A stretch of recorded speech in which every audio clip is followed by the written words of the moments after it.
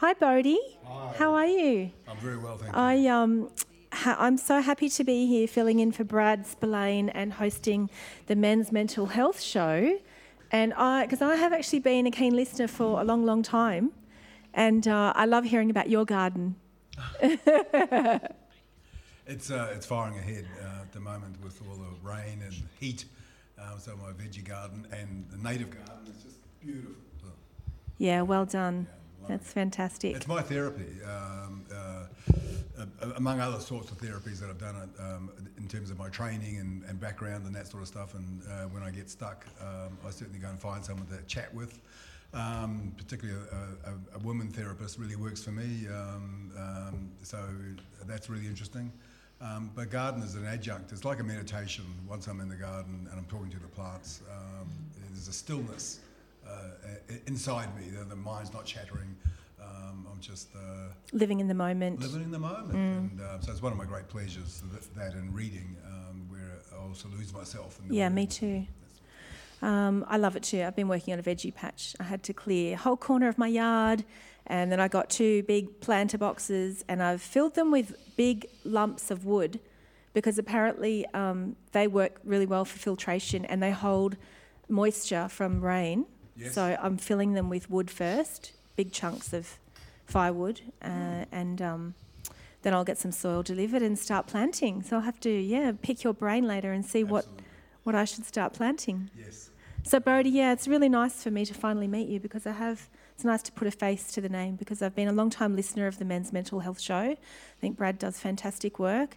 Actually, I've been moved to tears. Yeah. I've been driving along with my son, who's 14, in the car, and we've arrived at our destination and we were listening to Brad, and I think he was interviewing an ex-policeman who had had some PTSD and he had anger issues, and my son and I were both just riveted and didn't want to get out of the car when we arrived at our destination. And I've been moved to tears many times on this show.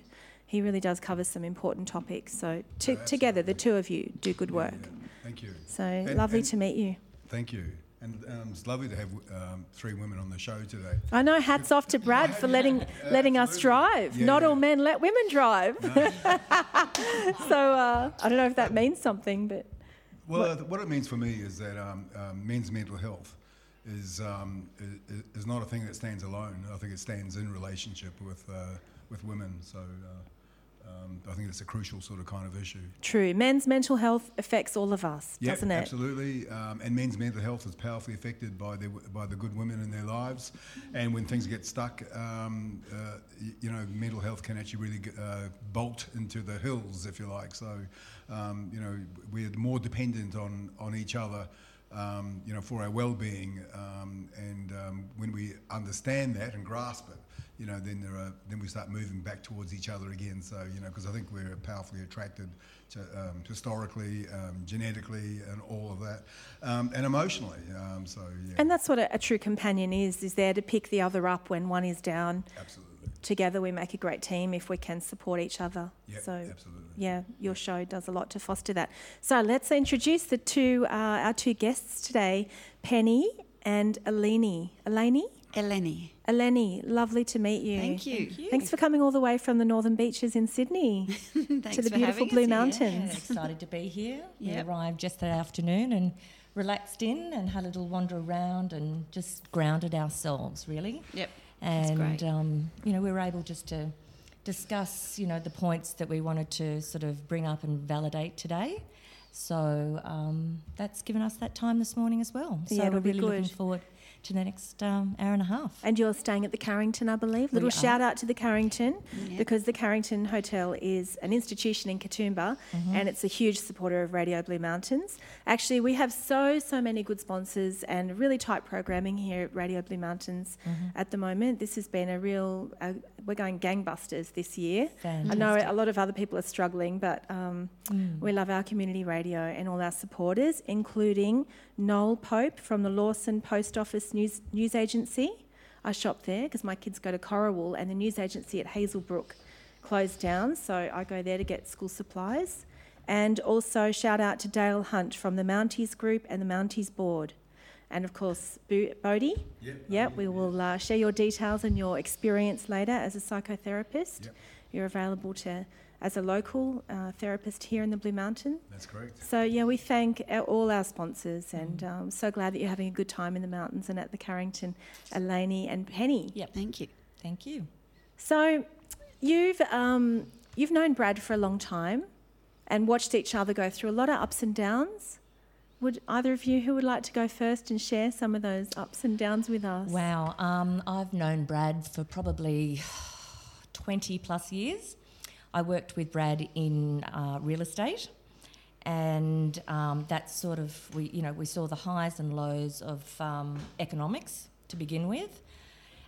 We also saw within that culture how, the sexual harassment from dominantly males within that real estate industry were there. Really? See, I must be, pardon my ignorance, but I didn't realise until I was preparing for our meeting that the real estate agents industry is actually quite macho and a little bit sexist, is it? Absolutely. Oh, right. Mm-hmm. And sort of, and I'm going back 15 years. Look, I hope that the industry has changed now, yet I still know, so many local real estate agents. However, when we were there, it wasn't uncommon to walk out into the back sales room and, the guys to be, putting their hands up your skirt. Right. It was common practice. Just part of the culture. It was just part of the culture. And the rumour mills within the office of, who was sleeping with who, right. for example. And it's just like, you'd walk out the back and, the guys they wouldn't have the real estate listing on the screen. It would be, something that was more sexually orientated on the screen that we would have to then walk out and see, and they'd all, quickly try to shut their, their screens down or really come on over, share this. And you must have been quite giggle. young then too. And, once you see something, you can't unsee it. So I'm sorry that you were subjected to all that. I didn't realise that it was like that. Yeah, it was an incredible... You probably didn't realise when you went into that industry, you probably just... No. Went for all sort of office jobs you could get, and you got that one and probably went into it eyes blinded. And I've left jobs because of sexual harassment. I've left them after one day when, someone's rung back and the next day and go, where are you? You should have been here by 9. And I'll go, now that you know, because you don't want to back. Experience that again. Because I experienced it on the first day from a director's son who thought, well, my dad's the boss. Yeah. I can actually do this to Penny. And you didn't feel you could speak up and tell them that's not appropriate, well, stop that? The father director wasn't there that day, but I just, when they phoned me the next day to ask me where I was, I just said I won't be back because your son sexually harassed me yesterday. I said, and that's not the culture of work that I would like to work in, so I won't be back. But you need to address your issues, otherwise your business will go down the drain. Oh, well done for speaking out. It takes a lot of guts to stand up to men in power. And, financially, we all need a job. We've got bills to pay. So it's not easy to stand up for yourself sometimes, is it? But now I certainly do. Yes. If you'd asked me 5 years ago, 5.5 years ago, when I made the decision to take my life and I was a totally different person. Just 5 years ago? Yes. It'll be 6 years in February. I'm so glad that you're here with us today. Yeah, I'm so glad that I'm here. You're smiling and you look healthy and happy. Blessed. Yeah. So, and, so Brad and I have more in common than just real estate. Brad and I have been in rehabs together. We've had a long journey. We've had a long history. Right.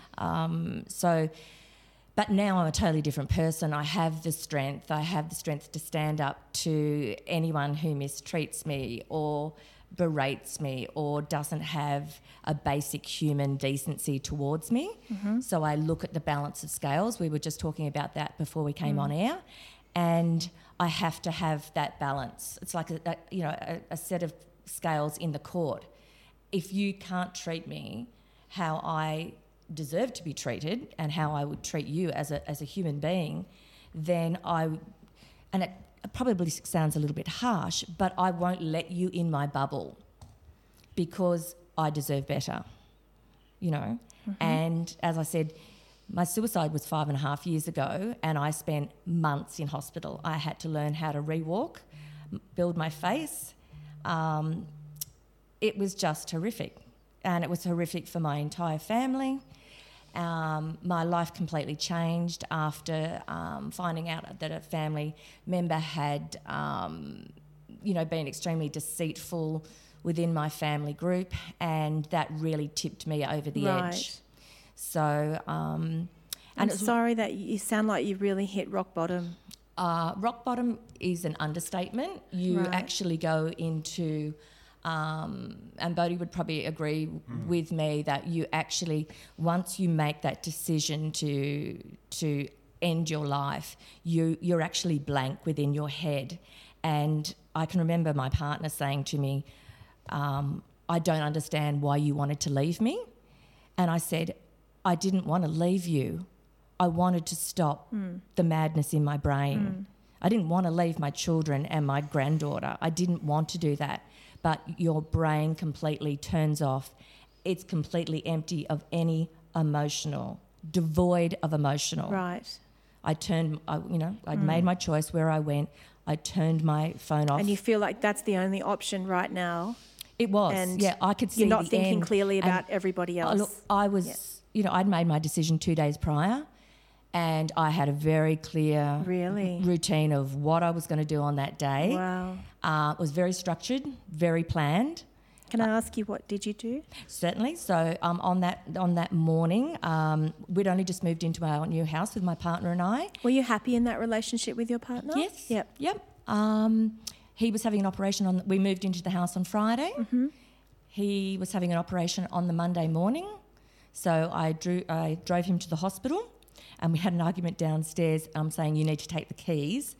And he was like, no, they told me not to take anything personal. And we had this argument of throwing keys across the bonnet of the car, to the point he just went, oh, well, bugger it, not in other words, and took the keys. So I drove him to our local hospital. He got out of the car. He was it was a speechless drive, 20-minute drive to the hospital.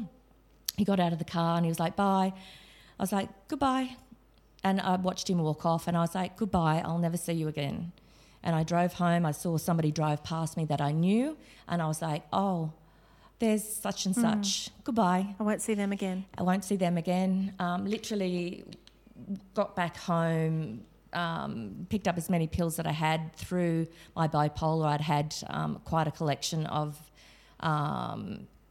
tablets over the years that I just hadn't disposed of. Yeah, so and you started stockpiling? Yeah. So unfortunately, I gathered them all up, went to a motel.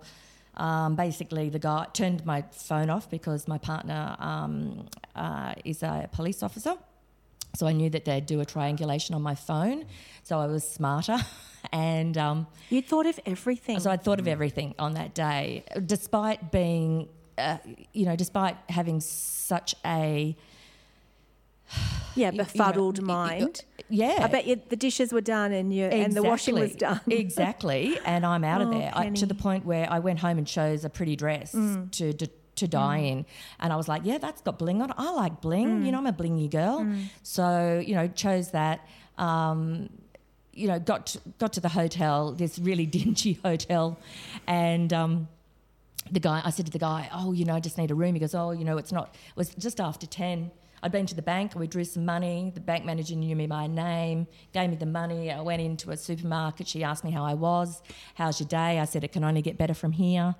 Drove to the motel, booked in. He said, you can't book until 2 p.m. And I looked at it and I was like, oh, my God, it's 10:15. I said, oh, that's a bit, oh, dear. He said, look, give me 20 minutes, I'll get you a room. So within 20 minutes I had a room, set myself all up. You were dying to die. I was dying to die.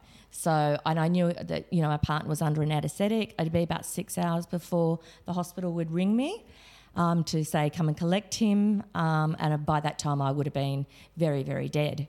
Did you think about how he would feel when he woke up and got the news? Or you just blanked that out of your mind? I blanked. You just didn't go there? Everything blanked out of my mind. What I didn't want to do was take my own life in our new home of 3 days. I didn't want my partner to find me. So that's why I went to a motel. You were very considerate. Very considerate, but probably not considerate of the housemaid that I presumed would have found my body.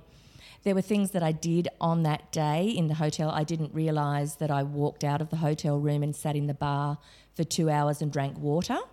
My partner told me that probably about a year ago. And then in the last 2 years, I've started to have a few flashbacks of that day.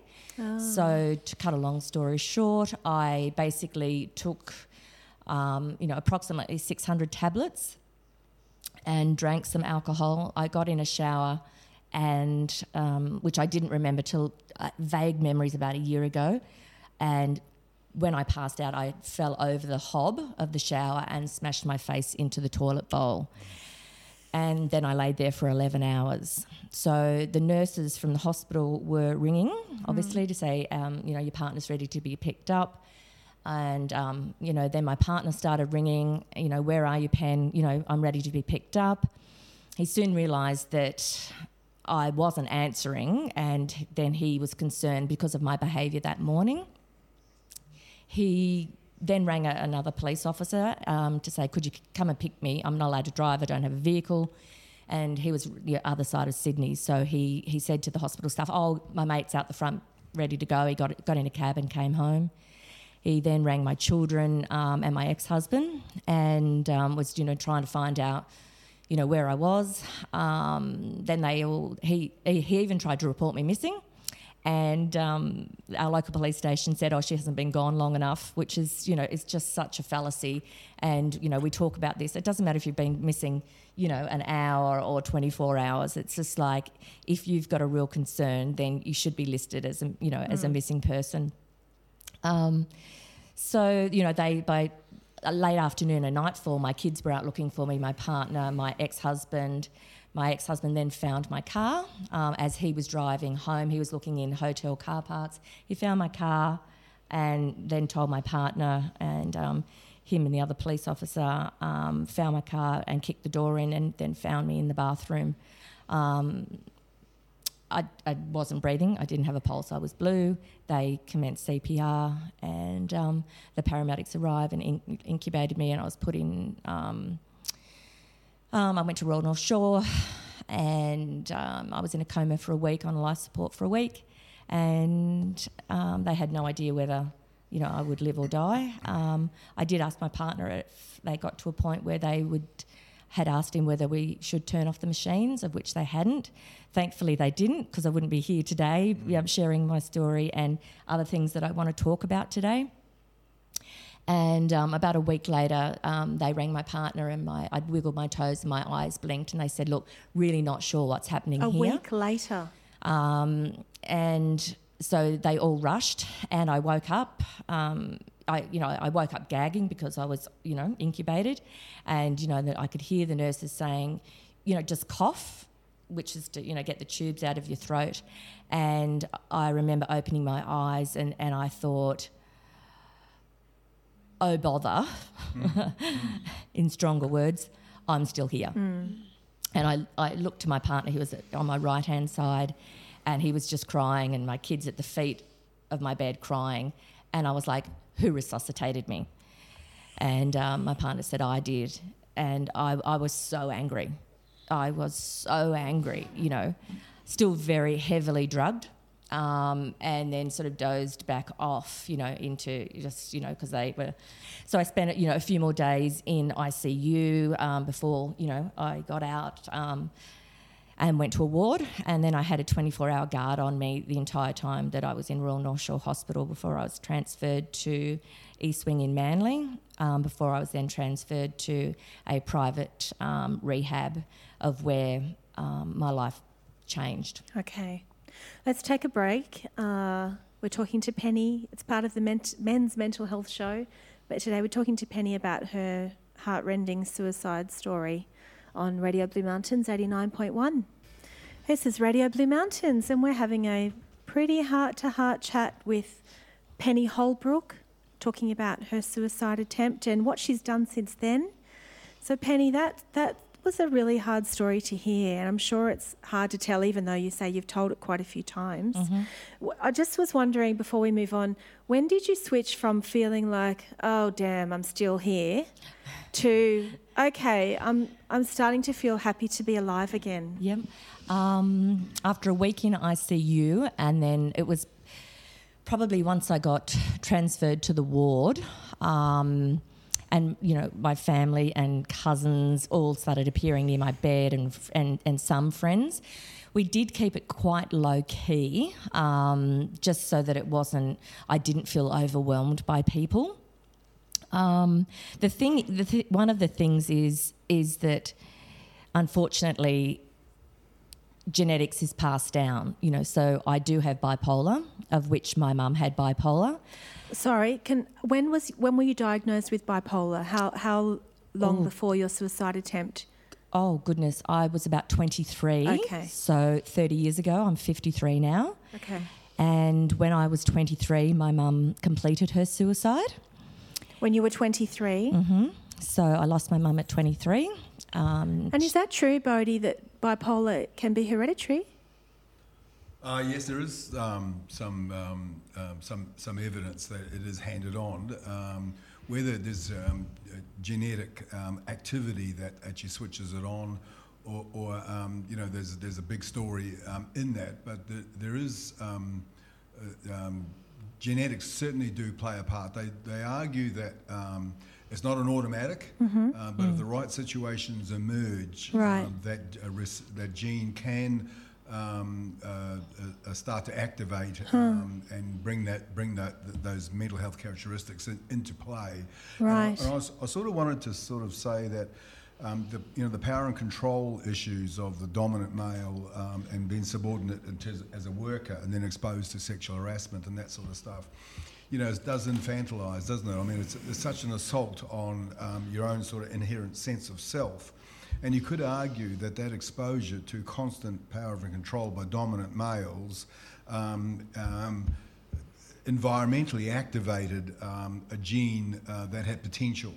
Oh, really? Yeah, absolutely. How fascinating. So environmental factors can cause a gene which is sitting in the background to actually start. Wow, I never knew this. Yeah, I knew. So if you've had a suicide, if your parents had suicidal ideology, then it's possible that their offspring might have more of a propensity to suicide under certain circumstances. Absolutely. Right. So it's well known that if there's suicide in the family that's been successful, it becomes an idea that's a go-to. Okay. That's an option. Right. And that there's an 8 times increased risk of actually following the same pattern. Yes, I've heard that 8 times. Yeah, that's absolutely. right. So these are all sort of phenomenological facts that do exist in the literature. They are realities. Right. But it is such an interesting idea, isn't it, that if people had treated you well, you said, I wanted decency, that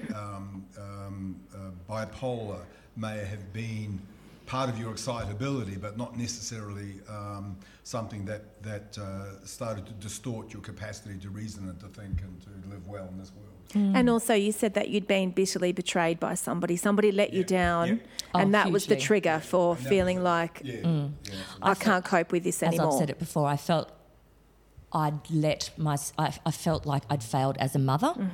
I felt I'd failed as a grandmother. I felt like I'd failed as a wife. Right. I felt like I'd failed as an ex-wife. I felt like I'd failed to my partner, who, you know, and possibly a new husband. So I just felt that there was absolutely nothing there. And the bewildering thing, when I looked back on it years later, I realised that my youngest daughter was 23 when I attempted my suicide, and I was 23 when my mother completed her suicide. And it was years later, Brodie, that I realised that and shocked myself to think, oh my goodness. It really stops you in your tracks, doesn't it? I really just went, whoa, like the horse stopping. It's just like, that's incredible. Yeah. I know what you mean, because my mum suicided when I was 10. And when I got to 31, to her age, I thought, wow, she was just a girl like me. It's such a permanent solution to a temporary problem, suicide. I thought, wow, she's missed out on everything that I'm looking forward to and that I've experienced from that age to the age that I am now. Yep. She missed out on all that because she thought that was her go-to. She had bipolar too, I think, undiagnosed. The temporary, when we say a temporary solution, when you're in that state, you don't see it like that, unfortunately. Sorry, did I say it's a permanent solution to a temporary problem? Mm-hmm. Sorry. Yep. You don't see that. No. Yes. You don't see the light in the end of the tunnel. Your shutters around your eyes and over your ears are there, so you're not listening to anyone. Right. I said it a week beforehand to a group of people. I Googled how to suicide. Wow. Yep. How... You just got that idea once you had it in your mind, that seed planted, you couldn't let it go. No. It was just, that's the path I'm headed down now. And I laid in the bath on the Saturday night and we were just, we were trying to unpack. I unpacked one box all day. Right. And, and I could see that my partner was getting upset that and he was just like, just do this box, and I couldn't even unpack a cup. Part of you wasn't interested because you were thinking, I won't need all this. No, exactly. I didn't need it. I'm going away. And it's really quite funny because I had a brand new kitchen put in last week, and I had to unpack the kitchen and repack it, and I did it all in about 3 hours. And I went, hallelujah, girl! How cool are you? You found your zest for life. Do you know what power you've got now that? 5.5 years ago, I couldn't even unwrap a cup, and I've packed up the kitchen and repacked it, and I've got this beautiful kitchen, and I'm just so glad I can. Like at home, it's just like I do all these, project manager renovations, and I control all those things, and I have this, this go-girl power that says I can reach out to people and manage them and speak to them in a way and get projects done, and I just love that, So my zest for life is definitely there. Yeah. But it's, not to say that in the last 5 years I haven't collapsed again and been back into rehab, because I have. Right. But the last time I went in, I smashed my head open.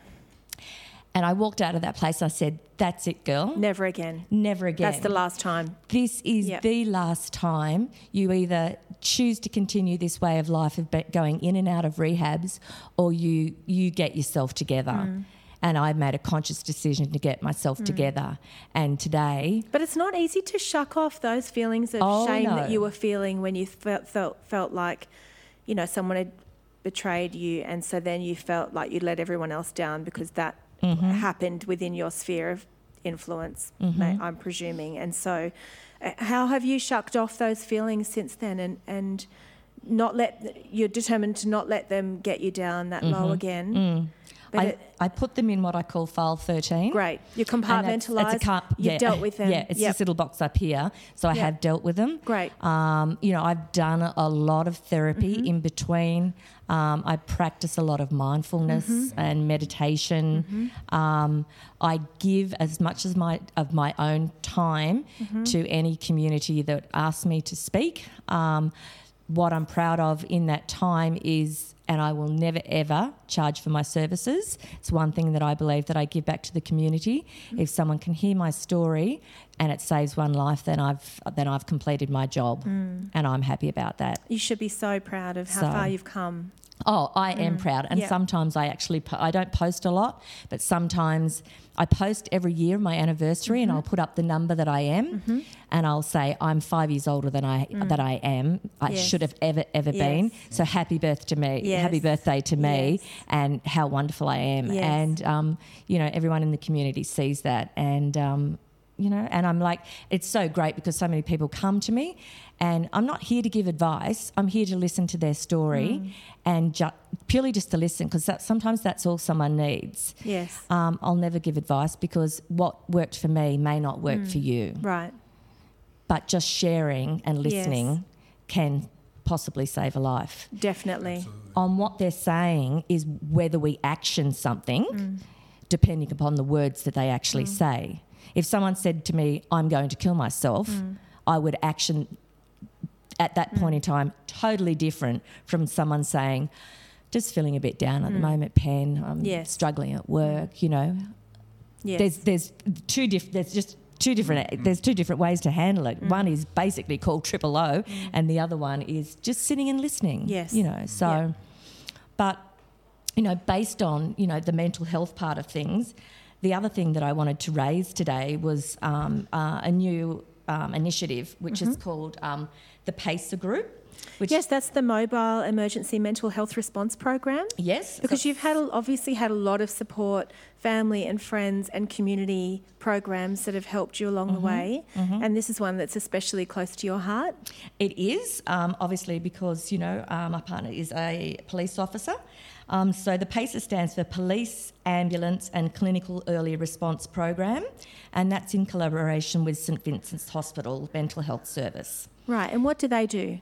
So basically what they do, they're actually only in 5 areas at the moment, which is Surrey Hills, King's Cross, Sydney City Police Area Command and St George. And then they will go nationally after the pilot program. It's been running for approximately 6 months roughly. So a clinical psychologist and a clinical nurse are assigned to a local area command. So when a mental health call comes in, depending upon the level of the conversation from the 000 call, is whether a car is dispatched on its own or whether a car and a PACER car are dispatched at the same time.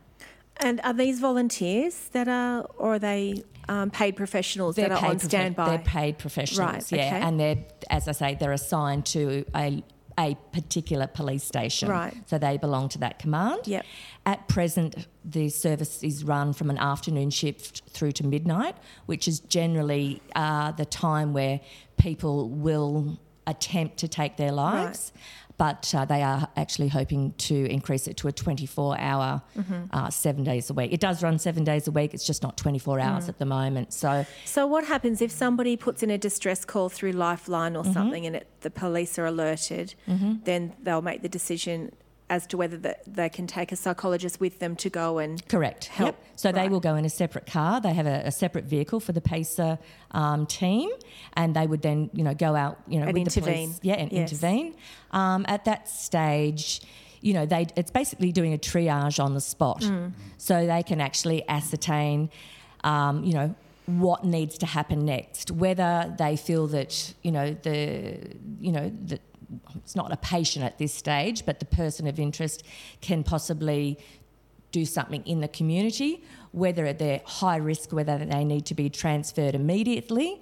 A decision is then made whether they needed to be, say, a Section 22 is issued by a police officer, which is, is a mental health schedule. So that goes straight to, a transfer to a hospital. They have no say in that.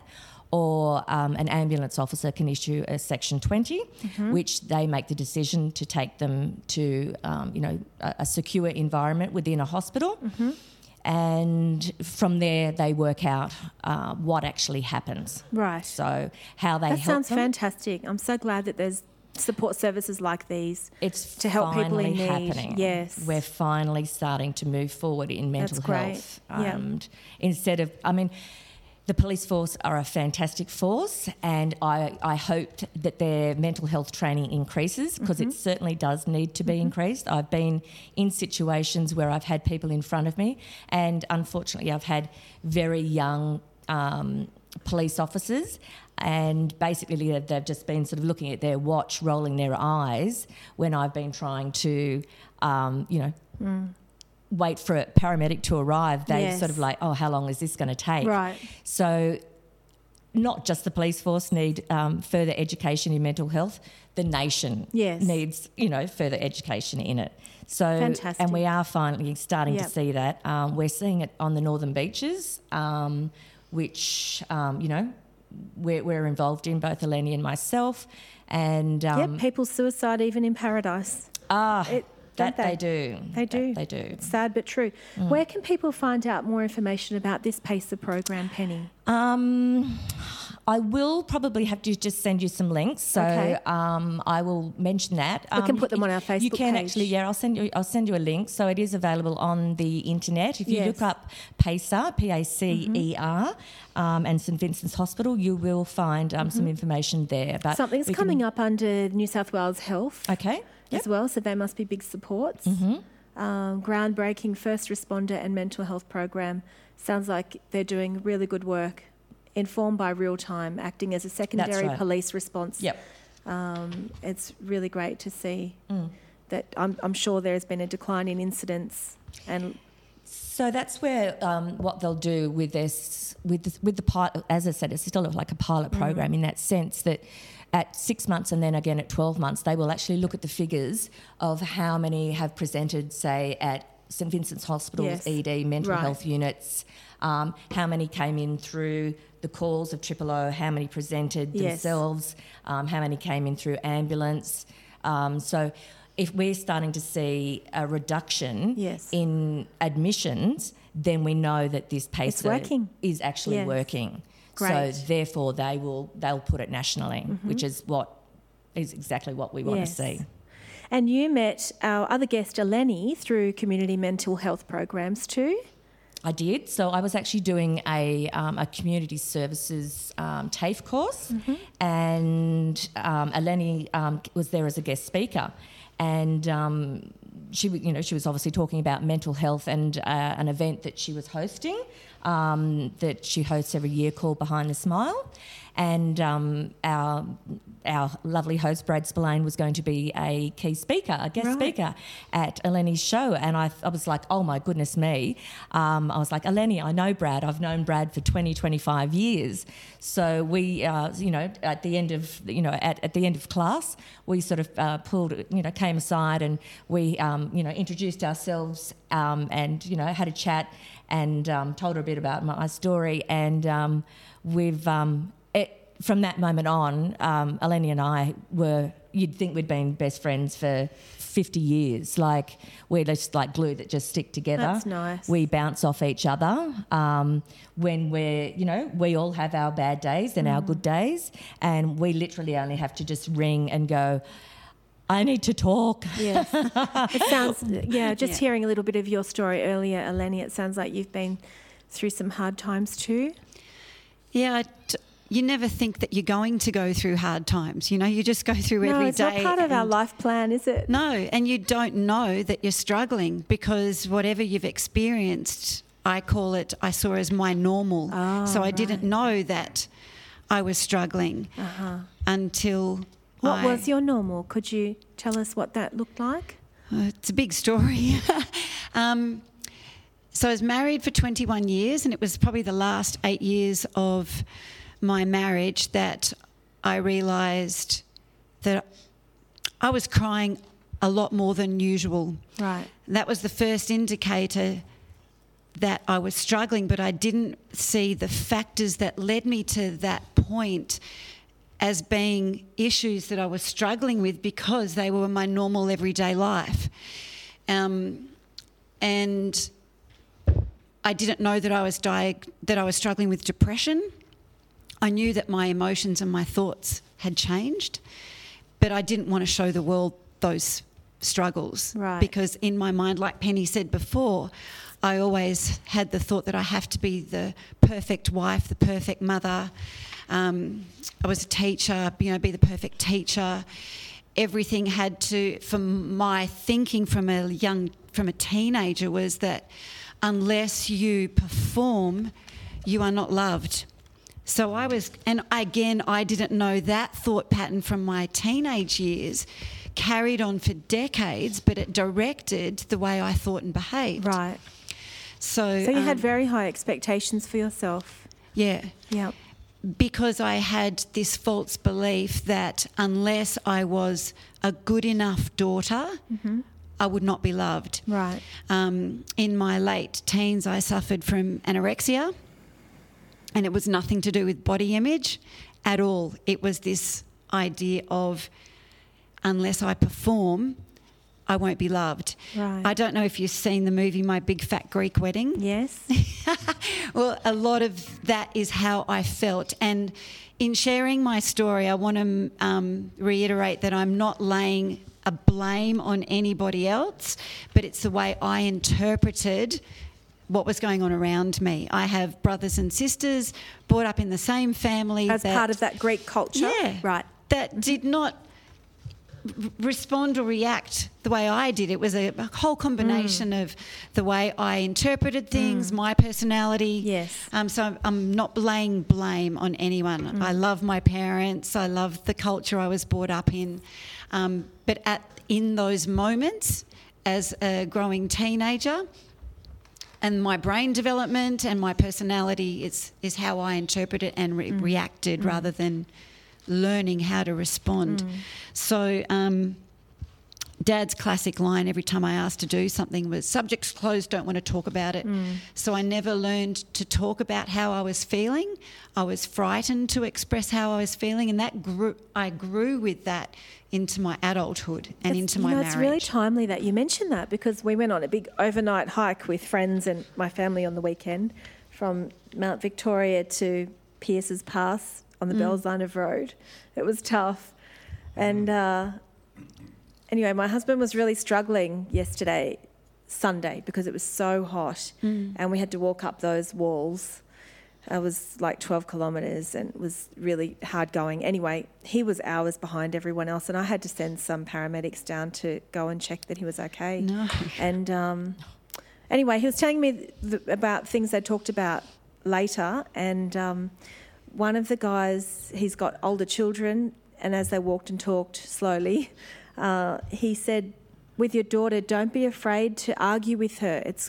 I know you want to have a peaceful haven at home, but girls need to know that they can speak up and learn to articulate their feelings and learn to be heard and need to be listened to. And they need to practice that with you, with their dad, and in the family at home. So don't shut her down, because our little girl's only 12. Yeah. And it was just such good, timely advice to, you know, we don't always need to keep the peace and the status quo, because that's how a lot of women find themselves in these unhealthy, toxic relationships. And they don't feel free to be able to speak their mind or don't know how to articulate their feelings. No. So just what you said then reminded me of this chat that my husband had with one of the guys who went to rescue him on this bushwalk. And I think in those early years, if you don't learn how to express your feelings, you just don't.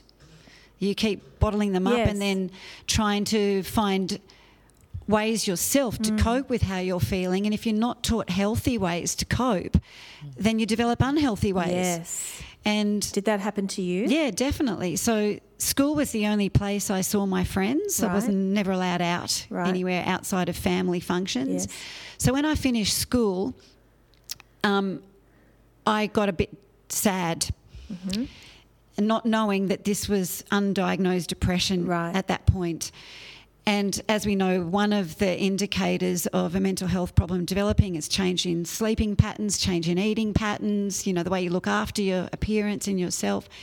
And I just was eating a little bit less because I was sad. I did not diet. I did not weigh myself. I was a little bit sad. And when my parents noticed I wasn't eating as much, they said, "Oh, what's wrong? Are you okay?" And especially in a Greek household with all this beautiful, amazing food. Eat. And I loved my Greek food. There was not ever a problem with food. But when they said, "Are you all right?" I just went, "Oh, you're listening to me now."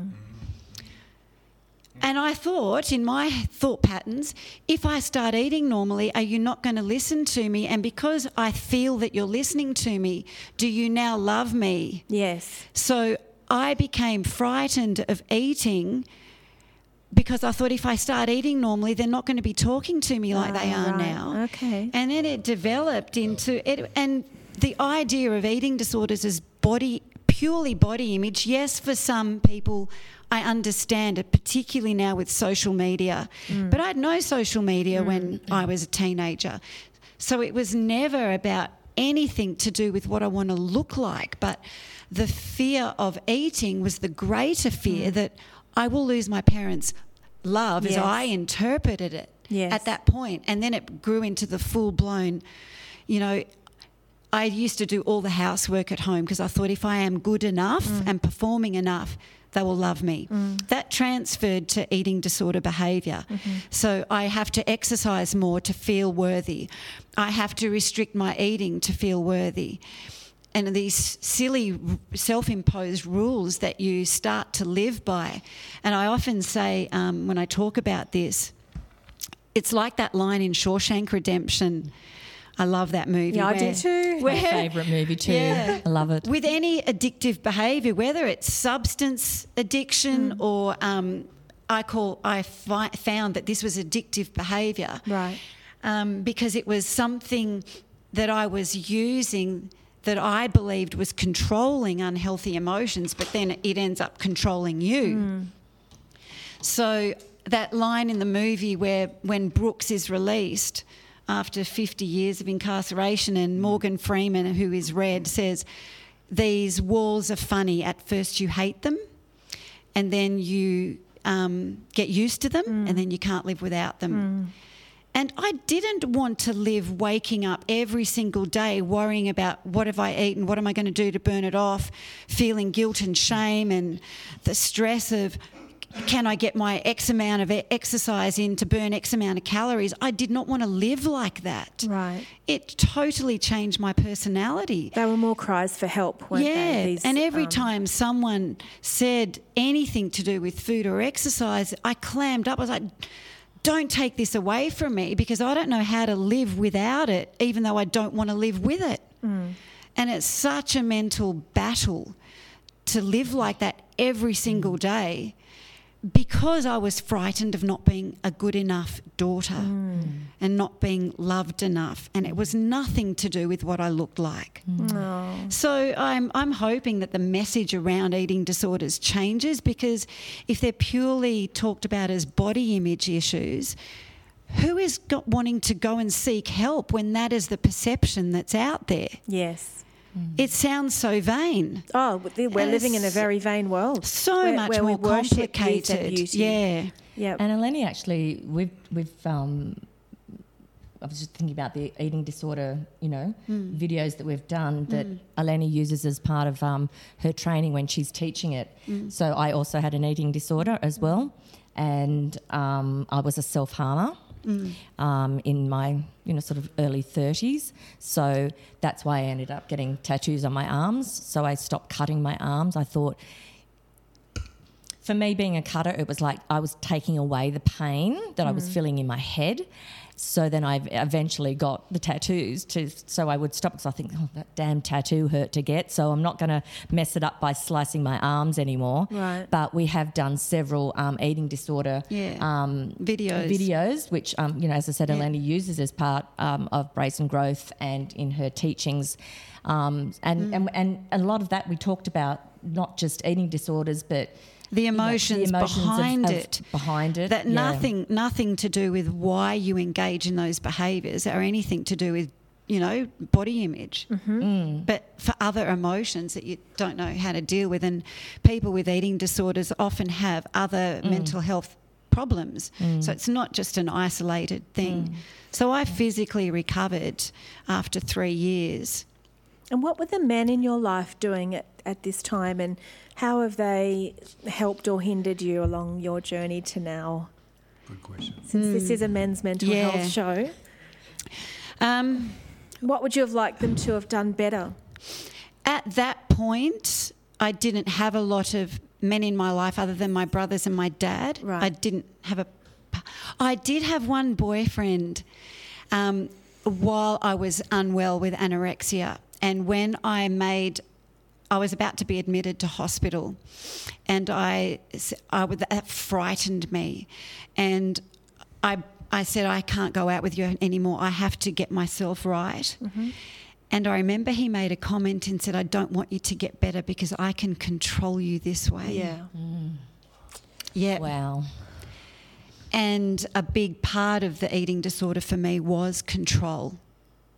Of what I thought I could control that no one else could control for me. So that was, I just went, nah. And, made a conscious effort to try and beat this thing.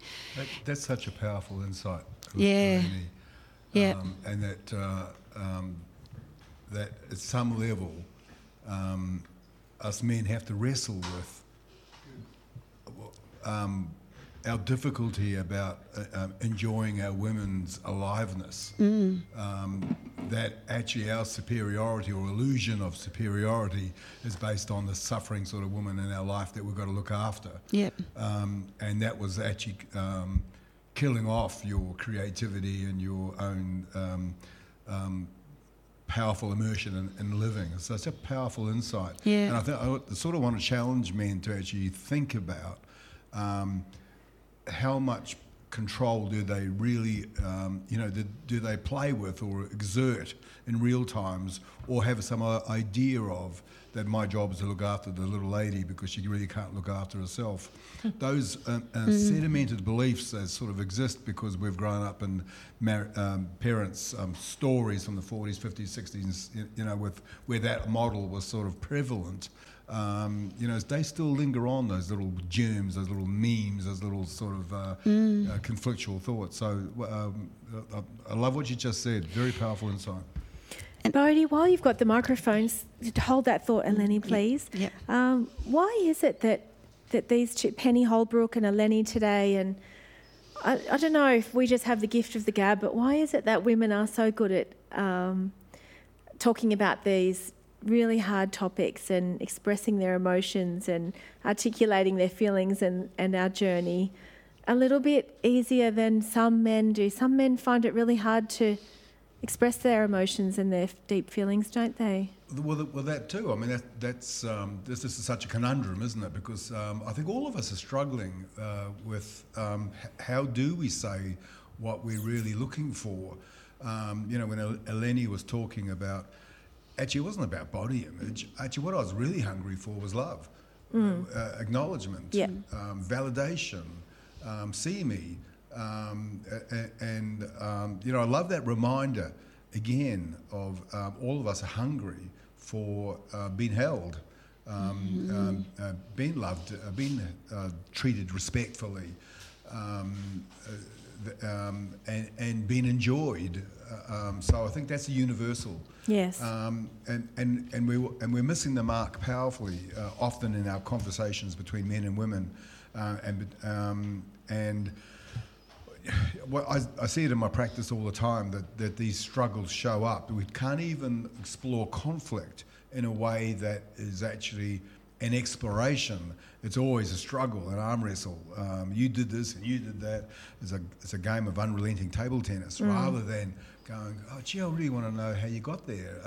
And it becoming an exploration, not to say you're doing it wrong, but to get closer. The whole point is about how can we get closer. Yes. Yeah, it's about intimacy, the dance of intimacy.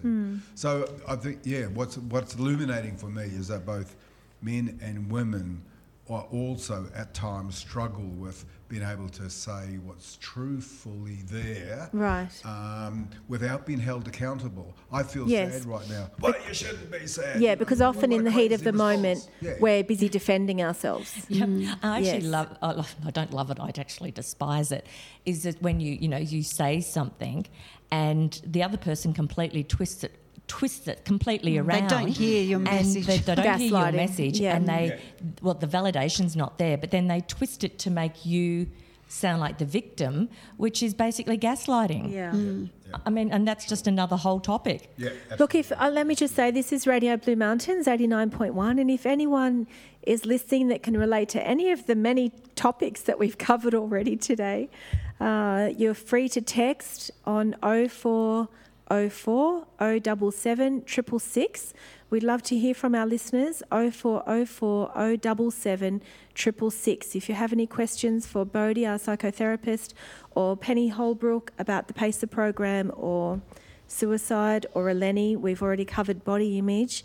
And Lenny, there's something I'm dying to ask you about too. I have another, just before you ask that question, sure. So you hold that one. Okay. Where you asked about the men in my life. And this was not any men I know, but something I know that influenced as I was struggling in the very complicated mix of anorexia. When I would walk along the main road with a girlfriend, the wolf whistles that you would get, even when you walk past construction site, that fed into the unhealthy thoughts of, I know that my behaviours now are affecting the way I look. So these occurrences reinforced the unhealthy thoughts of I am valued for the way that I look and the way that I perform. And unconsciously, I know that impacted the rest of my life and into my marriage, where I was feeling that I am only loved for the amount of housework that I do and for sex. I don't know if I'm valued for who I am. Yes. And that's sort of the start of the rest of my story.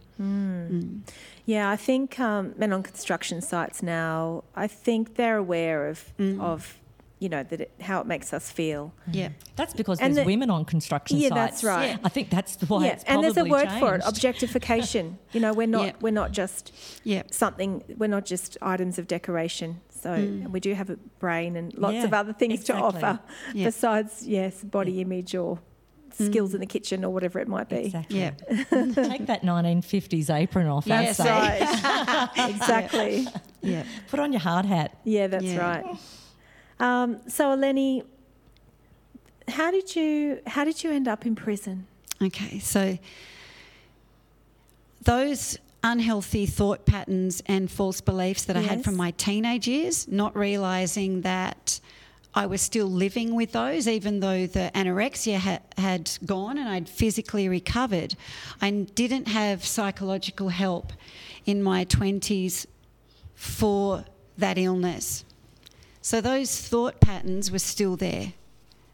You're unworthy and you're not valued unless you perform. Yes. Unless you do this, this and this. Your worth is based on, you know, all these other... Which means you didn't have very high standards when you partnered up with somebody. No. And because anybody that would love you will do. And I had low self-worth. Yes.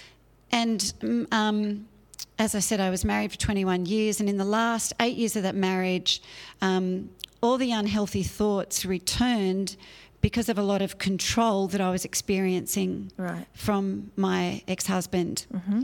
And he's a great dad, great family man, and, you know, I loved him. But as soon as the children were old enough for me to be independent of me and I went back to work is when I noticed the controlling behaviours come out. Can I ask, was he Greek? No. Oh, I only asked that. I'm not trying to stereotype, but sometimes, because my husband's Maltese Italian, and we've been through issues like that too. I've been married since I was 18, so nearly 30 years next year, and what they sometimes Mediterranean men interpret as looking after you can sometimes blur into controlling or possessive behaviour that we've had to work through. That's the only reason I asked, but. And anyway. again, I don't want to lay blame on anyone here, but this was just my story. Yep. And again, I didn't know how to articulate what I was feeling because I didn't. You'd been shut down. I'd never learnt. Yes. So I would clam up and not know how to express how I was feeling. So I'd never had a girls' night out in the 21 years I was married. I started going back to work and loved my job and would come back and talk about, you know, how excited I was about something that happened and it was, you know, don't want to hear about what you're doing at work. Stop talking to me about that. Just everything that I felt was me. Yeah, because you're refinding your own identity again and getting little feelings of independence and, and you have a little bit more power now. You're owning your own money. Yeah. Right. It was just shut down. I loved singing and it was like I was slammed for doing the things that I loved doing. But instead of speaking up or knowing how to speak up, I just started thinking you're a bad wife and you're a bad mother. Right. Because the man who is your husband does not like the things that you're doing. And so I just started shutting down and not realising that I was depressed and was diagnosed with severe clinical depression. And then I ended up... What was his response to that? It's your problem. Right. It's your problem. And when I was placed on medication and the first thing my psychologist tried to get me to do was to talk to him about what I was feeling. And I was so scared, always scared of the other person's reaction. Right. So she actually wrote out for me a paragraph, word for word, this is what you are to say. And I practiced and practiced and practiced. And then one night I said, okay, this is it. So I knew word for word what I was to say. And I built myself up and I said it. And the response was, oh, just up your medication, it'll all get better. And I thought, it took so much effort to be not frightened to speak up. And that was the response. So I just went further downhill. Yes. And we separated. And we had 2 sessions with a psychologist together, a marriage counsellor together, 9 months after we separated. And in that last 8 years, I felt he doesn't love who I am. He loves me because of the housework and sex. And this is where I didn't know, am I just imagining this or is it real? And in the second session, he was asked 2 questions with me sitting there. And the first one was, what do you understand of your wife? And he said, I don't know. I only know when she's around, the house runs smoothly. And I went, that was a blow after 21 years. Yes. Second question, what do you miss of your wife? I miss seeing her naked. And that was when I just went right downhill, and 8 weeks later I offended. Right. Yeah. Oh, I'm so sorry you went through all that. Yeah, it was just... I can imagine how you must have felt so demeaned and small and worthless sitting there hearing that. And then that led you to make some poor decisions soon after. Yeah, made a series of poor decisions, again trying to create some value in myself. Yes. Very wrong way of thinking, but I was totally worthless. Right. I felt I was totally worthless. So the poor decisions were based around that. And I was arrested 4.5 years later. Okay. Was that a really stressful 4.5 years when that was going to trial and there was court, hearings and things? In that 4.5 years, I never told a soul. So that's when I had very strong suicidal ideation because the amount of shame and guilt. The pressure of that burden. I felt. So it was really hard, but it was the thought of my children that stopped me from taking my life. So when I was arrested, it was, oh my gosh, I've always portrayed that I am this or have to be this perfect person, and now I'm arrested and I don't know how I'm going to cope with facing this because I've always felt that I've been the perfect wife, the perfect mother. How am I going to get through this? But in one way it was a relief because I thought I have to face this and it's not hidden anymore. It was that hiddenness that was increasing the guilt and the shame and the suicidal ideation. To me, that shows you've got a real inner strength of character because you were like, okay, this shit got real and now I need to face this and work out a way forward. I didn't know how I was going to do it because I hadn't discussed what happened with anybody.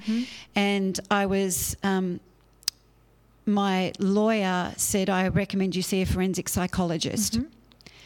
And that was the best thing that ever happened. What's a forensic psychologist? So they are specially trained to treat people that are going through the court systems and for various offences and crimes, to dig through the underlying reasons for the offence. Right. Well, that's good that they provide that service. That's, I think, one of my biggest messages I want to get through to the community since being labelled with a criminal record, that this person is a criminal. I refuse to be defined by my experiences, is that people only see the offence. You have a criminal record. They don't look at the trauma before, or the thought patterns before, or the potential in the future, or the potential in the future. They just say, "Wow, that person's got a record." So for people to see the human behind the offence, as how my forensic psychologist terms it, is what I hope the community starts opening up there is for many people, and 77% of women incarcerated have had a history of mental health problems, 25% have acquired brain injury, over 70% have had an abusive relationship, over 70% have experienced domestic violence, and end up with a criminal record, and people don't see that trauma before. Right. So my psychologist, I had a light bulb moment with her when we talked about my teenage history of mental health problems, including the eating disorder. And she said, what were your thoughts like then? I said, my thoughts were, if I don't do this, I won't be valued. She said, what were your thoughts the moment before offending? And I went, if I don't do this, I won't be valued. And it was like, oh my good, it was a light bulb moment. It was, I never planned to end up in prison. You don't plan these things. You don't plan to have anorexia or any other mental health problem. You don't plan it. But when someone helps you unpackage the way you think, I was like, I have thought that of myself my whole life. And that was the first light bulb moment. And I went, why did I not get help early on and not live for decades with this thought pattern of myself? What stops people, Bodhi, from recognising these symptoms earlier? Oh, that's a great question. I think it's one of the existential questions. Why are we fascinated by space exploration and spend inordinate amounts of money on science and the latest gadgets and all that sort of stuff and manufacturing? Why don't we actually spend more money in developing expressiveness and the literacy about our psychology, and really, make that the dominant sort of kind of aspect of the human journey, that we understand ourselves, we understand expressiveness, we learn to communicate, we place high value on relationships, and we invest so heavily in our physical appearance, or in keeping healthy and well-being, yet we don't look at our health as being holistic as some people, not all. I mean, now yoga in the last 30 or 40 years, yoga and Pilates and mindfulness, it's all coming to the fore as very important ways of looking after our mental health and our overall well-being. But traditionally, we need more, don't we? So that we can pick up those symptoms earlier and go, hey, I think I'm feeling like I'm under the thumb, or I'm feeling depressed and I need to get onto this before it spirals out of control and leads me down a path to unhappiness.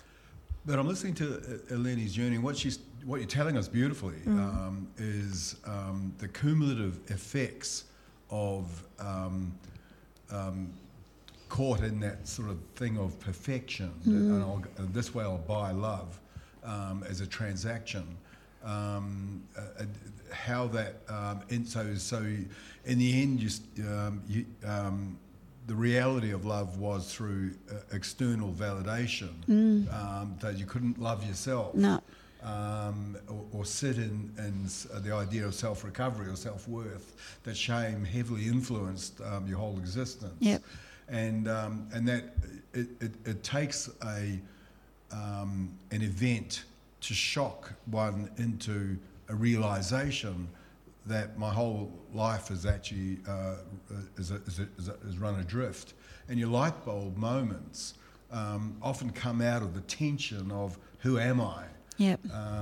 And then we have a start to be able to sort of articulate a different idea of ourselves, or we reclaim our original genius, which is to say, here I am. That's what my psychologist broke our sessions up into.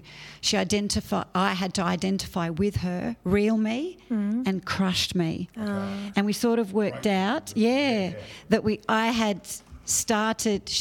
had to write a list what is real me like? Mm-hmm. And then the list of crushed me was like 3 times as long.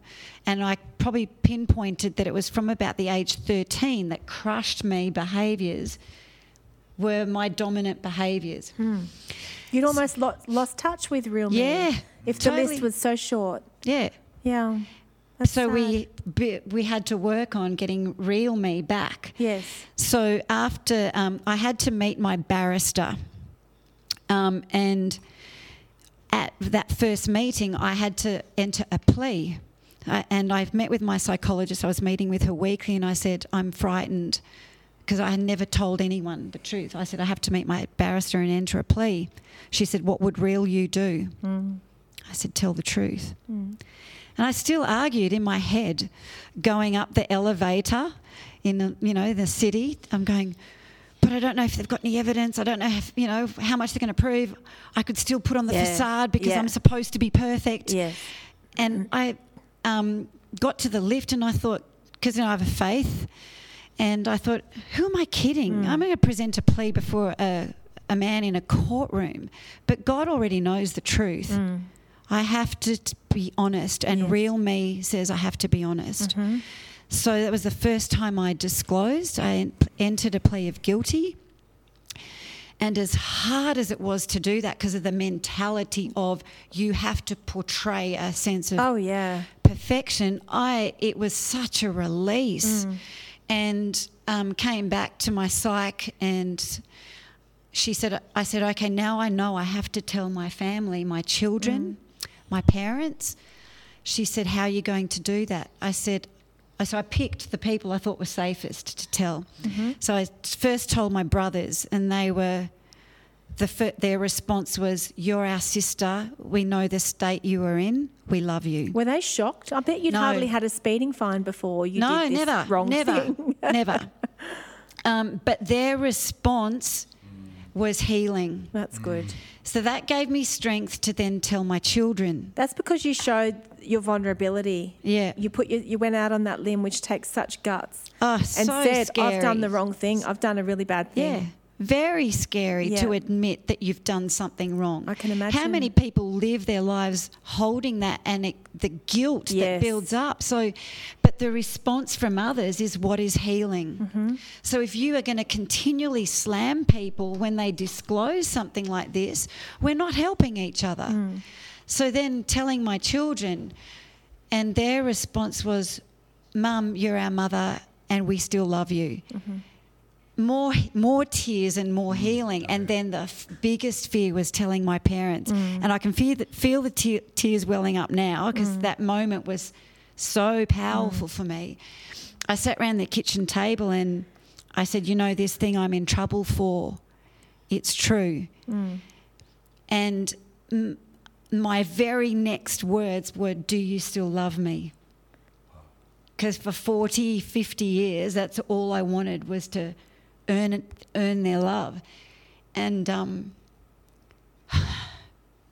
Mum just goes, of course we still love you. You're our daughter and we're all human. Oh, that's beautiful. And I thought, why didn't I know this for 50 years? Yeah.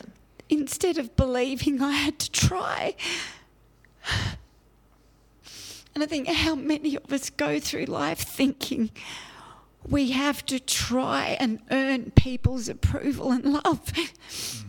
But this experience of imprisonment, I would not have learnt that.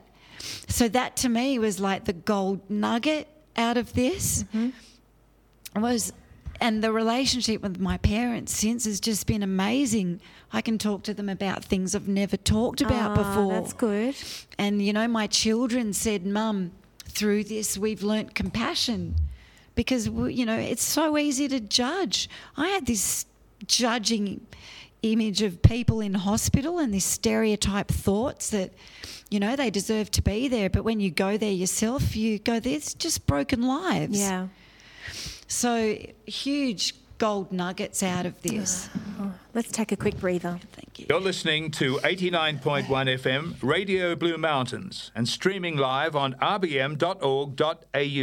This is the Men's Mental Health Show, and Brad is here. He is in the house, but He's let the women in the hot seat this week, which is nice. I'm here with Penny Holbrook and Eleni and Bodhi, not a woman. Very capable and well-known, respected psychotherapist based in Wentworth Falls. Actually, I've got your number here. Can I give you a little plug, Bodhi, as Sure. you're taking new clients? Yes, I am at the moment, especially any couples that want to look at developing their relationship or working through some of the themes that we've talked about today. Okay, I'll call you later. Okay. 0424 416 969. If you need a psychotherapist, Bodhi Marson, thank you. He is located in Wentworth Falls, and his number again, 0424 416 969. Yeah, we've really appreciated having your company today, Bodhi.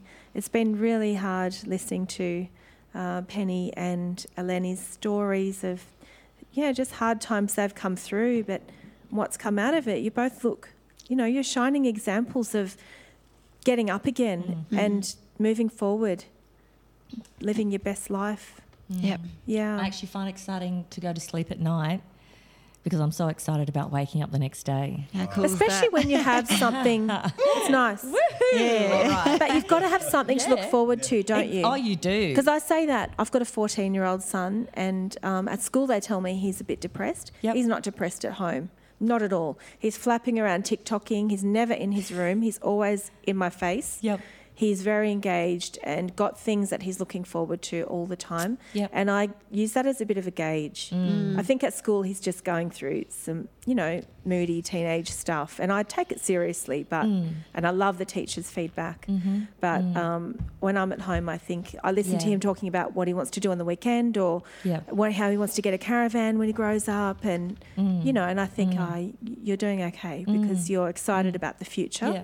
And that's what I do. I get excited. That's Whereas good. Years ago, I would be sitting at traffic lights going, I wish that semi-trailer had crashed straight into me. Not good. God, no. Not good. Yeah. Or which tree should I choose? Right. So, that was my thought process, 5-6 years ago. Whereas, And you're telling me you the reason you love this PACER program that they've been piloting in Sydney to support people who are right in the throes of suicidal ideology, to the point where they're going to do it and they can call on these on-site crisis clinicians. You're saying that you're so pleased that the New South Wales government has actually backed it with money. They've funded a lot. Actually, the New South Wales government's put in $6.1 million. Wow, that's great. Into 10 local police area commands and districts. So, I mean, that's just groundbreaking. Yeah, it is something to be really excited about because Australia, we lose, it's like an epidemic, suicide. We lose too many friends and family. And I've read actually that at least 35 people, for every suicide, 35 people suffer the flow-on effects, are impacted long-term pretty badly. For every one person that suicides, there's at least 35 people that are impacted in a large way. So if we can do something to avoid it, we'd love to do more. And I mean, so far during the program, it's only been running since the 9th of June this year, they've actually, the time for the police being on scene has reduced by 45 minutes. So, which is unbelievable because the PACER team is there taking control. So, and they're then making, a lot of the decisions, with the police, but it then is freeing up the police force to go on to, to other emergencies. Yes. So they're a finite resource that, so, we need. That's the police are there to offer, other services, throughout the community. So, Eleni, I'm sorry that we brought you to tears earlier when you had to retell the story. I'm just keeping it real. And I think a lot of the time when we don't feel we can show our tears is another danger of bottling things up. So I don't apologise, but I know that point always, brings the tears on. Thank you for sharing your vulnerability with us. That's welcome. So what was life like in prison? Horrid. How many years were you there for? Only 11 months. Right. 11 months.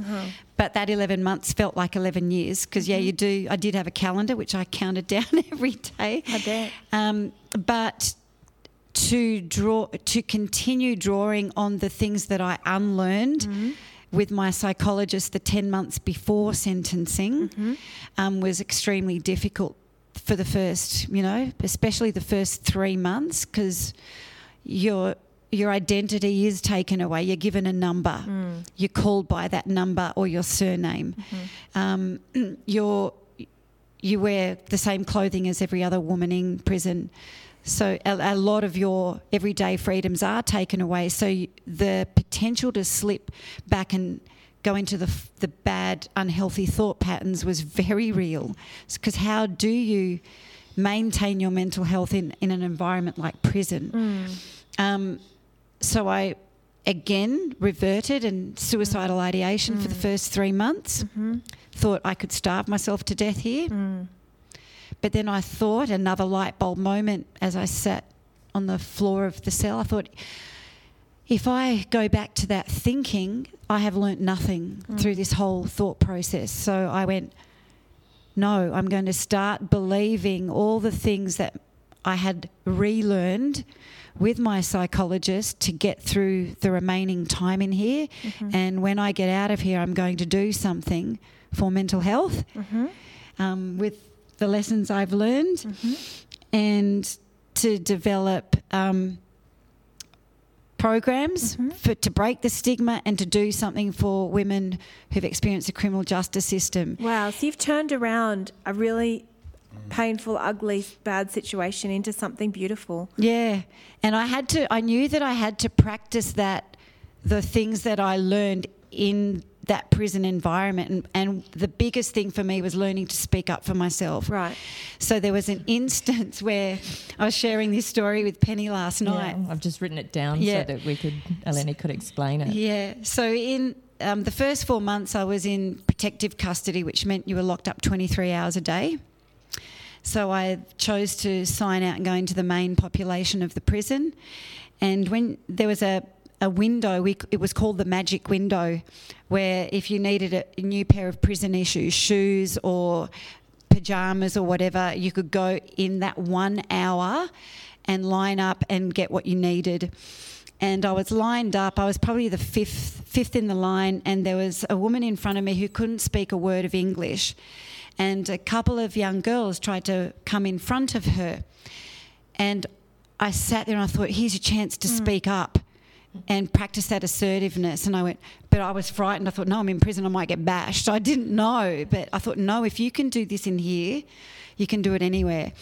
So small steps. Yeah. Baby steps. Yeah. So I said, excuse me, this lady was here before you. And it was, nah, she wasn't. I said, I've been here waiting with her and she's been here the whole time. Nah, we had our min cards up there. I said, no, she has been physically standing here. And there was a whole lot of... Were you trembling in your boots? Yes, trembling. But I thought, I have to practice what I'm trying to become stronger at. Yep. And a girl behind me tapped me on the shoulder, and then I heard the women behind me going, yeah, she was here before you. And they reluctantly went back to the end of the line. And I just thought, oh, my God, I spoke up. I put some bullies in place. I did it. And another woman behind me said, good on you, love. Yep. And I just went... I did something for my whole life I was frightened to do. Yes. But for me it was huge. Yes. So I looked after my mental health by keeping a routine. I woke up and did an exercise routine, and there's no weights. I don't know what you see on TV, but a whole lot of body weight stuff and empty bottles of water, and I kept a routine of exercise, appropriate exercise, because I knew I'd started dealing with the underlying issues, so it was not inappropriate amounts of exercise. Prison food there's no healthy food in prison. There's no fresh. The only thing you got fresh was apples or bananas. No fresh vegetables. So again, that mental battle that was tied in, that could easily pull me back into unhealthy behaviours, I had to fight constantly every single day. So I ate the best I could with the food I bought on buy-ups, there was a set shopping list. every week, a lot of unhealthy food on there. So there's a lot of things within prisons that need to change if they really want to help people's mental health. Coming down to the basics that we have in the community about, you know, you eat well, you exercise to improve your mental health and your physical health. We need that in our prisons. Yeah. Because how are we supposed to change people's view of themselves if those things are not there? So I, you know, bought tins of tuna and microwave brown rice to eat as best I could in there, but to constantly remind me of the things that I learnt with my psychologist and also the visits that I got from my family, my friends, the cards that people wrote, colleagues that came to visit me, was that we love you no matter what. Oh, that's beautiful. And that is what strengthened me and continued the healing that I had to do, and then helped me love who I was. Bodhi, when you look at these two ladies and hear their stories, what do you see as a psychotherapist? Do you see that, you know, they've come through this stronger and haven't they done well? Haven't they done well? Yeah, absolutely. I mean, I was thinking, you know, that inability to express, you know, was a past reality. But in the present moment and your future, this expressiveness of both of you is so powerfully articulated, and that you've got this jewel, this jewel of expressiveness. It's so there, and what an arduous journey to get to that place. Yeah. But what I can't say enough just how much I've enjoyed and vibrated to the power of your story, the telling of your story. Both of you is telling of a story of recovery and of change and of light bulb moments and change moments that said, no, I'm done with this. I'm done with hurting. I'm done. And I think that's the thing I'm just so appreciating is the recovery story and the dignity in which both of you have articulated that recovery story. You know, Penny, you also saying something like, I can't wait to get up to be engaged. That's such a beautiful metaphor for recovery. And I just can't help feeling that, you know, we have tyrannous thoughts that extinguish, and we have recovery thoughts that create new life. And so how do we, the learning of our thinking is so much part of our recovery. Oh, yeah. And to do that work of actually saying, what is it I'm thinking? This both for men and women. You know, what are my negative thoughts, and what are my life-affirming thoughts, and what am I going to privilege? And ultimately, we have to make a decision about what sort of thoughts are we going to give credence to. Yeah, that's right. So important. So important. And today, that's sitting in my mind of the power of that, and also the power of discarding old beliefs that we have that have become maladaptive. I mean, all of us create beliefs of some sort as we grow up, and they may have some functionality at that time as a 12-year-old or a 10-year-old, but they become maladaptive, and we are required to keep upgrading our sort of thinking. What am I thinking at the moment? That is same old. And men particularly, we can fall into troughs or repetitions that are no longer serving us, and we need an upgrade for that. But then identifying, you know, where we need to make adjustments, and then the willingness and the good intentions, that's all so important. But then the actual willpower to carry it through and to keep it going and not reverting back to those, you know, to the old you. Well, that's why I think we need to drop the shame of getting help from a professional. Because I couldn't have done it without someone else helping me see those, because you don't see yourself.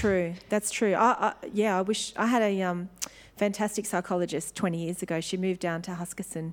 But if she lived next door, I'd be seeing her once a week for sure, just my whole life. There's nothing wrong with it. No, for sure. Yeah.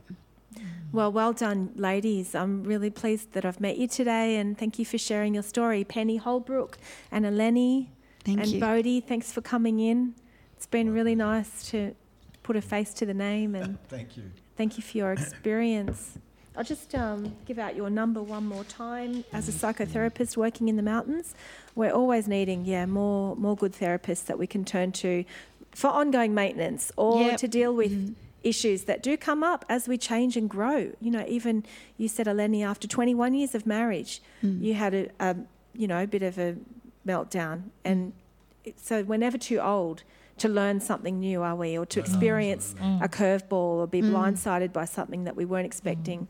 So we need good people in our support network. Yes. So Bodhi, your number is 0424 416 969. That's 0424 416 969. Look, I would like to say that family therapy, which is also one of my training backgrounds and sort of skill sets, isn't used as much as profitably as it could be in the exploration of functioning, mental health functioning, if you like, in families. Because it only takes some opening to what a child might need in the family, or mum and dad might be struggling with their relationship and need some help with that. But family therapy is one of the most interesting ways in which we can open something up and intervene with unhealthy thinking that might be prevalent in parts of the family system in order to turn something around. Yep. So we think of mental health now, we immediately go into individual counselling or group work, but I'm also putting a plug here for families sitting together and having a go at each being listened to, because there's some things will come out of those explorations that can turn a family around to rework a way of relating to each other. So, wise words. Thank you, Bodhi. Oh, I was just going to say, just like on finishing up on like a positive note, just with the PACER program, which is, quote unquote from healthnewsouthwales.gov.au, is that the PACER program will extend into Campbelltown, Nepean, the Northern Beaches, the Sutherland Shire, Blacktown, Eastern Beaches, Ku-ring-gai, Metropolitan combined, that's Kings Cross, Surrey Hills, and the City of Sydney, South Sydney, Bankstown Police Area Command, with the recruitment underway for specialist mental health clinicians from July 2020 this year. Good to hear. So that was part of an investment of $73 million. Wow. It's good that the government's taking it seriously. Yep. So fantastic. That's really something to look forward to, being in all our local area commands and having that team on board that can, help the New South Wales Police Force and help save lives. Thanks, Penny. This is Radio Blue Mountains, and it's 12:47. Let's have one last song. And welcome back to the Men's Mental Health Show. I'm just so ever grateful for Bronnie Spiteri, Bronnie Spitz, as we call her here, filling in for me on this very special edition of the Men's Mental Health Show. It's Ladies' Day, and we've got two just beautiful guests that have come in and shown a tremendous amount of bravery, courage, strength, all of those things that sometimes we as men boats, we tend to forget we can look to. But they're just two wonderful women. I'm so grateful I've known you both for so long. And I often say to Eleni, she is one of my heroes. She's inspirational. Both Penny and Eleni are absolutely, absolutely. No, and Penny and I, I guess we're both of the same craft. We don't mind sitting behind a microphone. We don't mind coming out and making ourselves vulnerable. And for Eleni, who puts together the Brazen Growth ball, if you like, that's on every year. Unfortunately, 2020 has sort of put that in the blender. But she does some amazing things in the community. And for somebody that, I guess, doesn't have the self-confidence as you and I, she's just been, it's just blown me away. You had me in tears listening in the car. You're one of my heroes, Eleni, and I mean that, sweetheart. You're a true wonder, or as I say, a crusader. I call you. So just another quick mention to Dale Hunt and the Mounties Group for helping to have this show come to air, and the Mounties Group board, and also to my good mate Noel Pope down there at the post office in Lawson and the greater Lawson community, and of course my good friend and co-host Bodie Marsden, who's a psychotherapist. We're just sort of wrapping up this 41st edition of the Men's Mental Health Show, and it's been something special. Bodes, how about you, mate? Have you found it to be... Absolutely. No. Very moved by such powerful stories of recovery. So I'm just basking in just how true that resilience is when you actually start to hear the light bulb moments. I just I've had a light bulb moment about their light bulb moments. That ultimately, we sometimes say we don't want to change, but actually when we grasp the nettle for change, things develop, and insight develops, and the richness, the complexity of individual stories that the two of you have told. It's like your fountains of wisdom as a result of your deep living, and for me in the change industry, I've just loved the evidence of the growth and depth of becoming that the two of you have so willingly entered into, despite ideas of giving up at some stage. But as you say, if nothing changes, nothing changes. Absolutely. We have to make that conscious decision, as I did the last time I walked out of that rehab. I said, I am never stepping back inside a rehab ever again. I heard you. It's powerful. Ever again. Yeah, and that's wonderful, isn't it? I mean, I talk about there's so many times it took me to grasp the idea of, how, what it's about. And unfortunately for me, it took several goes. Yep. But they are designed to have you not come back. That's the whole purpose of a rehab or a clinic, to do that and to learn and to become and to evolve. And I'll go to that word that you first said, I think, when you came in. You came to the mountains and you feel grounded. Yeah. And that's such a powerful word. Bodhi often mentions the word, that's the language we need to be using surrounding mental 100%. Health.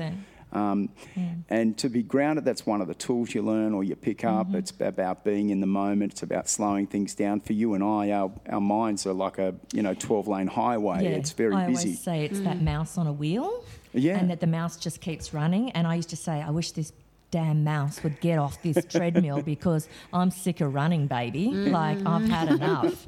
So get that mouse off that wheel, and I've handed him a frequent flyer card to rehabs. Like, I'm done. I'm done. Like, oh, hey, it's Penny Holbrook again. Like, oh, hi. Like, oh, hi, Trish. Hi, Mary. All the stuff. That's not a great thing. It's not, so no. I've handed him a frequent flyer card. I'm not heading back. I'm sitting here, in front of a microphone with some fantastic people, and, my phone's, I've got my phone in front of me, and, someone's just written, thanks to you for putting yourself out there on radio this morning, Penny dearest. I just love hearing you being the leader you were always meant to be. So thank you. Isn't that just a beautiful thing? That's just coming in on my phone now. That's unreal. And ladies, what you don't also realise is obviously this goes live to air and it's streamed, and then we put a podcast together. But we are now going into several countries with more than half our listeners from the US. So it's good to see we're leading an example, to other countries, and indeed, that we're breaking that. That ice, if you like. It's fantastic, Brad. So, well, it is. It's wonderful. And I get a lot of comments from men that say they've liked the podcast, they listen to the show. So if I could say anything to everyone today, to perhaps go through these 41 episodes after today, that we cover several topics. But if you have any ideas or any suggestions, why not put them through to me on my Facebook page, Bradley Spillane, Spillane, or of course Men's Mental Health Show on Facebook. And of course the website, which is www.mensmentalhealthshow.com. You can also become a member on that website and share and create a forum of something to talk about. And as I said, to bring forward any ideas that you may have. like we've done today. It's been, I'd have to say, and I thought last week was a terrific show. It was very different from today. We had some amazing guests on, but today has been something very unique. It's been a great idea. I was a little bit hesitant, I guess, because one of my sponsors says, mate, it's a men's mental health show, as long as you can bring it back into regarding the men, which is just a fair comment. But yeah, look, I also think that you've led by example, I guess, as two leading women in the community and showing us men how to do it. And I think it's a beautiful thing, truly. And we do validate, because there's so many fantastic, beautiful men in our lives as well. So, we do celebrate the men who influence our lives, our close friends or, relatives around us. For me, it's mainly friends. I don't have a very big family. And, like my son, I try to influence, just for now, he's now a dad, and I'm looking at him in a different light. Chris is a dad. So Chris is a dad, Oh, man, last time I saw Chris, he was younger than my son. Well, so, like Brad knows my, entire family. So there you go. Chris is a dad, and he's got a 1-year-old little girl, and she is just like the love of my life, So they're the things that I just glow for, the days that I have her to look after. They're my things, Brody, that I just go, but I'm like, and that brings me to a very important word that when we're talking language around mental health, and that's purpose. And it's so important that we grasp a purpose. It's not so much as like a goal or an achievement, but to have a purpose really gives you something. It's easy that when you fall into that world of depression, to become recluse or to be in that clay pit, you try to get out, you slide down. I mention that a lot of times, but to find a purpose really does help you. As I've found, I've got my little dog, and I've got the show, and I'm lucky to have so many wonderful people around Brad. me. But the language that we speak is so different now, and even with my granddaughter, I don't actually say the word no. I will actually say, she's just a delight. She's the quietest little mouse. But when she's at my place, like I do have, quite a few trinkets, and I will actually say to her, they're Nanny's things and these are your things. Right. So I don't use the word no, because I think it's a really negative word I see what you're when bringing from. up children. So I change the language in which I speak to her and say, these are the positive things that you can play with, but these are Nanny's really special items that just Nanny gets to hold and you don't, So it's wonderful. It's the language we speak. It's the language we speak to one another, not just to children, but to our friends and peers around us. It's wonderful. Language of love. I just want to say in closing, Bronnie, how good was she? She's just amazing. Amazing. Just a beautiful girl. Yeah. She's, brilliant job. I say every time I see Bronnie, she's so bright and bubbly. Her earrings today were just, that's Bronnie. But she comes on, she's so articulate, she's so warm, she's so caring, she's so kind, but she's so genuine. She's herself. And again, that's another word we can put in our toolbox of language. So a massive thanks to Bronnie. An enormous thanks to my co-host that has come in today and shared his thoughts and chipped in with some ideas. As I often say, Bodie's always writing. He's always thinking, and it's just an honour to have you, Bodes. Thanks, mate. Thank you. To you, Eleni. The lead up to this, I can only imagine how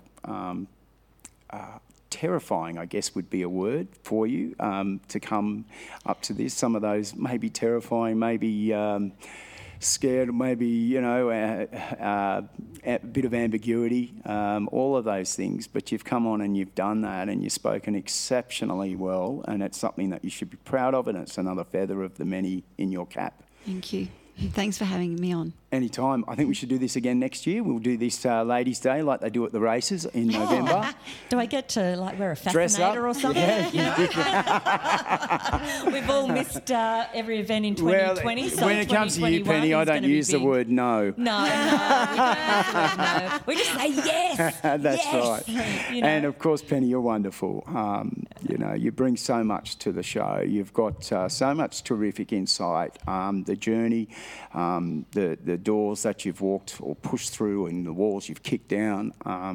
you're an inspiration, not just to many women, but to many of us men. So thank you. You're very welcome, as always. Love being on the show, and look forward to coming back again next year. Wonderful. So, yeah, fantastic. Thanks, Brad. Really appreciate the invitation. It's been my pleasure. And I think next week on the show, we've got the Chief coming back, Chief Inspector Gary Sims, and we're talking all things Are You OK and what he's got on the plate. Terrific man. And thank you to everyone. Again, don't forget to look into the website and sign up on the page, mensmentalhealthshow.com. Bradley Spillane. A big thanks to my other host today, Bronnie Spiteri. And we'll look forward to seeing you all next week on the Men's Mental Health Show from 11 a.m. 89.1.